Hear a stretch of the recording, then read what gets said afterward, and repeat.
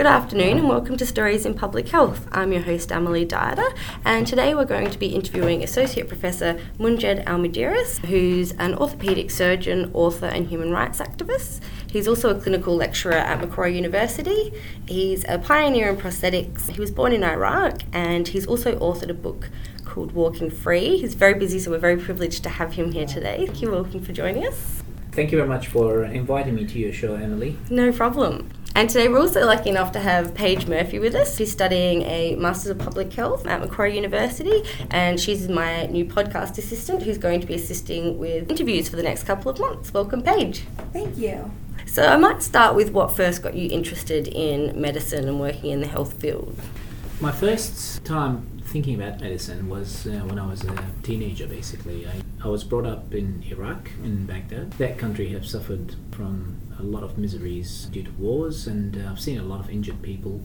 I come from a family that half of them were doctors and the other half were lawyers, which was a very contrast combination of people where they don't mix, basically. So I chose to be on the bright side of the family. Yeah. So at the age of 14 I watched The Terminator, the movie that inspired me to become a doctor and to do robotics. And ironically, that movie, the whole idea behind it was not to make Terminators, but I always had a dream of making half human, half machine, and I pursued my dream through medical school, and thanks to being here in Australia I managed to make that happen. And so maybe you could just tell us a little bit more about the prosthetics that you do. So as you mentioned, it incorporates robotics as well. But from my understanding, from what I've read, is that people can actually control them with their mind. Is that right? Well, what I do is a procedure that's called osseointegration surgery. That involves many aspects. The first thing is by attaching a high tensile strength titanium implant into the residual bone of an amputated limb. And in upper limbs, we connect the nerves that were supposed to control the muscles that operate the hand. These nerves, we redirect them to muscles that are not used anymore due to the amputation, and make these muscles as amplifiers where we hook implantable electrodes into the arm, and these wires will be connected to a robotic arm. So it's very close to science fiction, but basically the patient think about moving a finger and the finger moves. Think about moving an arm, the arm will move. And basically the whole aim is to restore mobility to as close as possible as normality. Wow, you must be really smart. I don't think I'm very smart, but I do have a lot of passion about what I do, and I'm very determined to do it. It is very outside the box, and it is cutting edge technology, and it's innovative, and you face a lot of difficulties in doing such thing. What kind of difficulties? Well, there are many aspects that I faced and I continue to face of difficulties and hardship. Number one is the challenging the establishment and challenging norm. Unfortunately and sadly, the way we are trained, we always get told from day one to fly under the radar, don't ruffle any feathers, and follow the books. Funny enough, the books, by the time they get printed, they're 20 years old. So obviously any people that think outside the box, they become a tall poppy. There is significant antagonism against people who try to do something different. And I understand that people might be conservative and might be protective, but sometimes it gets taken to a different level and different extent. So that's one of the difficulties that I faced from day one. But I'm not dissimilar to any person who came out with a new idea and tried to do innovative work. And it's normal. So I have thick skin.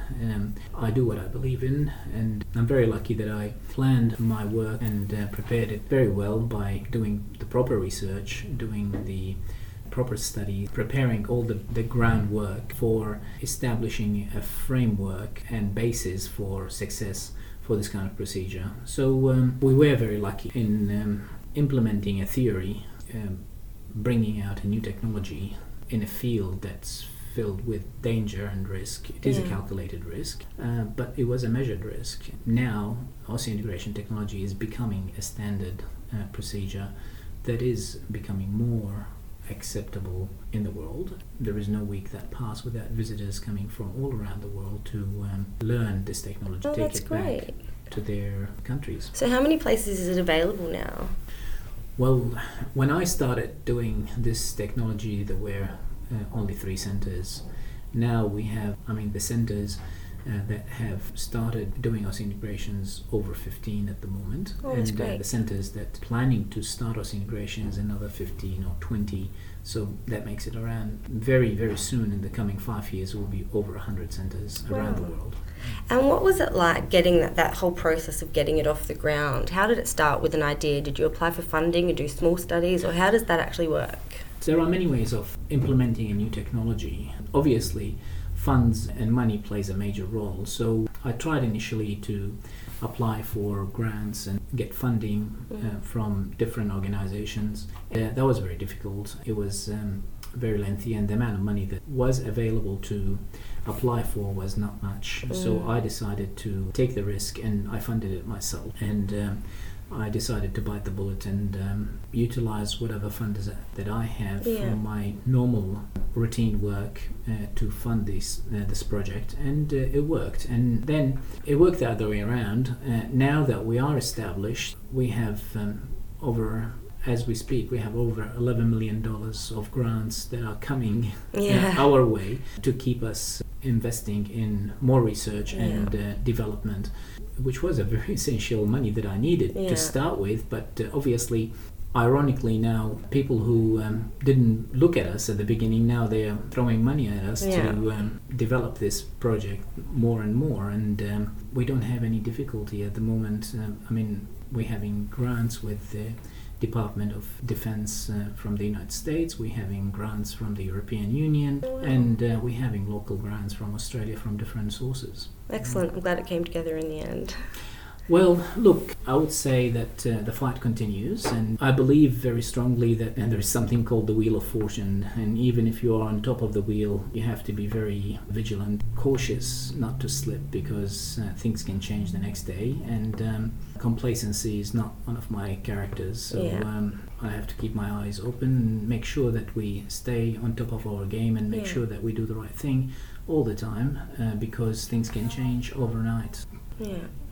Paige, do you have any questions? My question is, what would you say to young people that have an idea in their head and they're wanting to get going? What would your advice be to persevere through the tough times? My advice to everybody that has an idea or have a talent is that they should pursue, go with their dream. Nothing is impossible. If there is a will, there is always mean of achieving this will.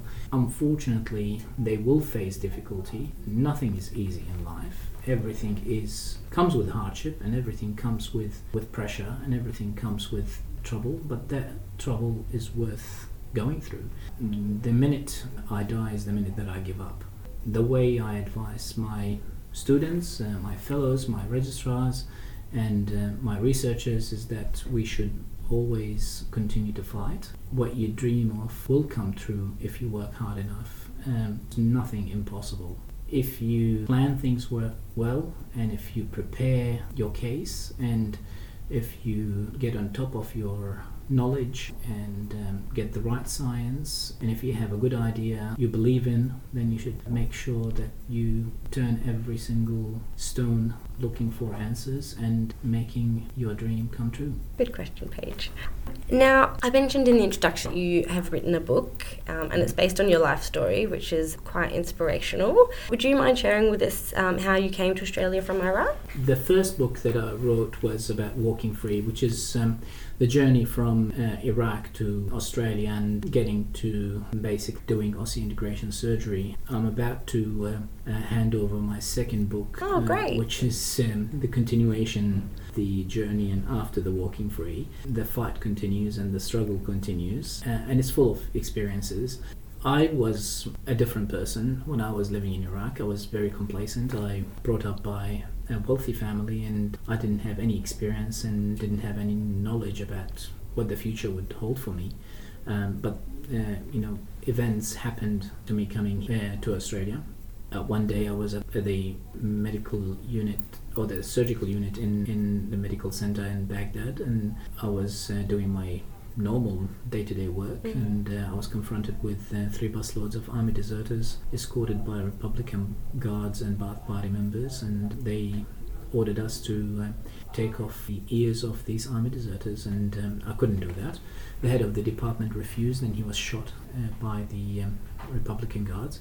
I faced the most challenging decision in my life, whether I should use and end up with a bullet in my head like my boss. Should I obey the commands and live with guilt for the rest of my life, or should I escape? And I decided to run away. The journey was very scary and very dangerous, and I ended up falling in the hands of people smugglers, and I got on a boat coming to Australia, and I ended up in Christmas Island. And if you ask me if I was in the same position, would I do it again? I would say definitely I would, because I had no other choice. I'm not dissimilar to thousands of refugees that are leaving their country because they're forced to leave. And if I had not been exposed to danger, I would not leave Iraq. I had to leave. I had no other choice. I ended up incarcerated in a detention center in Curtin detention. I was marked with a permanent marker on my shoulder with the number 982, and that was my name for the rest of the time I spent in the detention center. It was completely humiliating and dehumanizing. I was treated like an animal, but I survived through it, and I spent a lot of time in solitary confinement in a box, basically, because I couldn't keep my mouth shut, and I was asking for our rights as human beings. And then eventually I was released. I was allowed to leave the detention center, and I started my life in Australia. I wasted almost a year in detention, and that was too long time to waste. So straight away I looked for a job. My first job in Australia was a toilet cleaner, and I loved it. If I have to do it again, I would do it again. So I think, and I strongly believe that we all have to work. We all have to be productive if we can. We should not be complacent, and we should not sit on our butts expecting people to look after us, because we have duty in life, and we have to look after our family, we have to look after our community, and we have to look after this country. Do you still have family back in Iraq now? The majority of my family have left Iraq because of the war. Majority of my cousins are all over the world, in Europe, in America, and Australia, and they're all doing well. Oh, that's good. It must be hard, everyone being separated though. Yeah, I mean, they all busy with their lives, and they all started their own families. I have my own family, and life goes on, and you start a new life in a different country, and you dig roots there, and that becomes home. And Australia is home, Sydney is my home. Yeah. And how have those experiences, how do they impact on your work or your sort of view now? Do they make you work harder, or, I don't know, just give you a different perspective on life from perhaps other people who've had things easy? I ask myself that question all the time, is that would I prefer to be having a completely different life, a very normal life and happy life that doesn't involve any hardship, or would I prefer to be who I am? And it's a very difficult question, because I look at my children, for example. I have 2 teenagers, and they have no idea how life is, and they are completely normal 2 Aussie boys. All what they care about is their sport and schooling, and nothing in life is like what I faced. And looking at them, sometimes I feel that they are extremely vulnerable and extremely inexperienced, but by the same token, they're happy. Yeah. And I don't know what's right and what's wrong, to be honest. I sleep with one eye open. Still? And still, because living through danger give you the fear of the unknown, and you have to protect yourself with every single step. It's not a pleasant feeling, but by the same token, it makes you very strong. Yeah. It builds the spirit of fighting and the determination inside you. So I am very strong. I am extremely strong. Yeah. But is that something good? Maybe not, because I waste a lot of energy in fighting and doing things that I want to do, and fighting for what I believe in. And that's why I'm a very strong advocate for human rights and very strong fighter for helping other people. But something has to give in, and it's on the expense of my family, it's on the expense of people that love me the most. I have nothing to hide about the way my children suffer and the way they grew up away from their father, partially because of the heavy workload that I have as an orthopedic surgeon, partially because of the extra work that I do with osseointegration surgery and the innovative technology, and partially because of my human rights work and my charity work. I spend at least 3 months in a year travel overseas doing charity work and volunteer work, and I'm going to Iraq in a couple of weeks operating over 150 Iraqi soldiers that lost their limbs due to the fight with ISIS. That's really amazing. Congratulations, you're doing really good work. Well, I don't know if it's a good work or not, but it is You're work. helping. We try our best to do good work, considering the circumstances that these people live in. Unfortunately, they are very delayed diagnosis, and they suffered from horrific accidents and injuries, and a lot of their injuries are irreparable, but we try to mend whatever we can, considering the circumstances and considering what's available. I think Paige had a question. You were doing this, no? Oh, I was just wondering, what kinds of challenges do you face when you go to Iraq as far as resources? Are they different? Do you have operating rooms, things like that? Yeah, I mean, Iraq as a country was the most advanced country in the developing world, so they had a very strong infrastructure in the 70s and the 80s. Unfortunately, due to the wars that Saddam Hussein took Iraq through, the infrastructure got disintegrated, and but still comparable to good level health sector. I can give you an example. I travel all around the world. I go to India, I go to China, I go to Cambodia, I go to Lebanon, Jordan, Iraq, Egypt, and a lot of European countries, and I operate in many places. And I would put Iraq in the level of good Chinese hospitals, at the same level of Jordanian hospital and some Eastern European hospitals. So it's not that bad. They do have reasonable infrastructure. They're not as bad as the situation in Cambodia, where there's nothing. Where you have local people there have to reoperate on patients just for the purpose of taking implants from them to recycle them and use them for another patient. That doesn't happen in Iraq. And I was shocked when I was in Cambodia operating, where the local surgeon had to book patients for surgery just to remove whatever they put in them after the fracture healed, to use it somewhere else. Because they had no other choice, and I can see the rationale behind it, but it's completely alien to what we learned. The infrastructure in Iraq have suffered dramatically, but still within the standards that we can operate and we can provide a service. Definitely they have significant shortage of material, and there was massive level of corruption in the country. Things are changing now, and the current government is trying to help and trying to make the country stand on its feet again. So I think the future is brighter.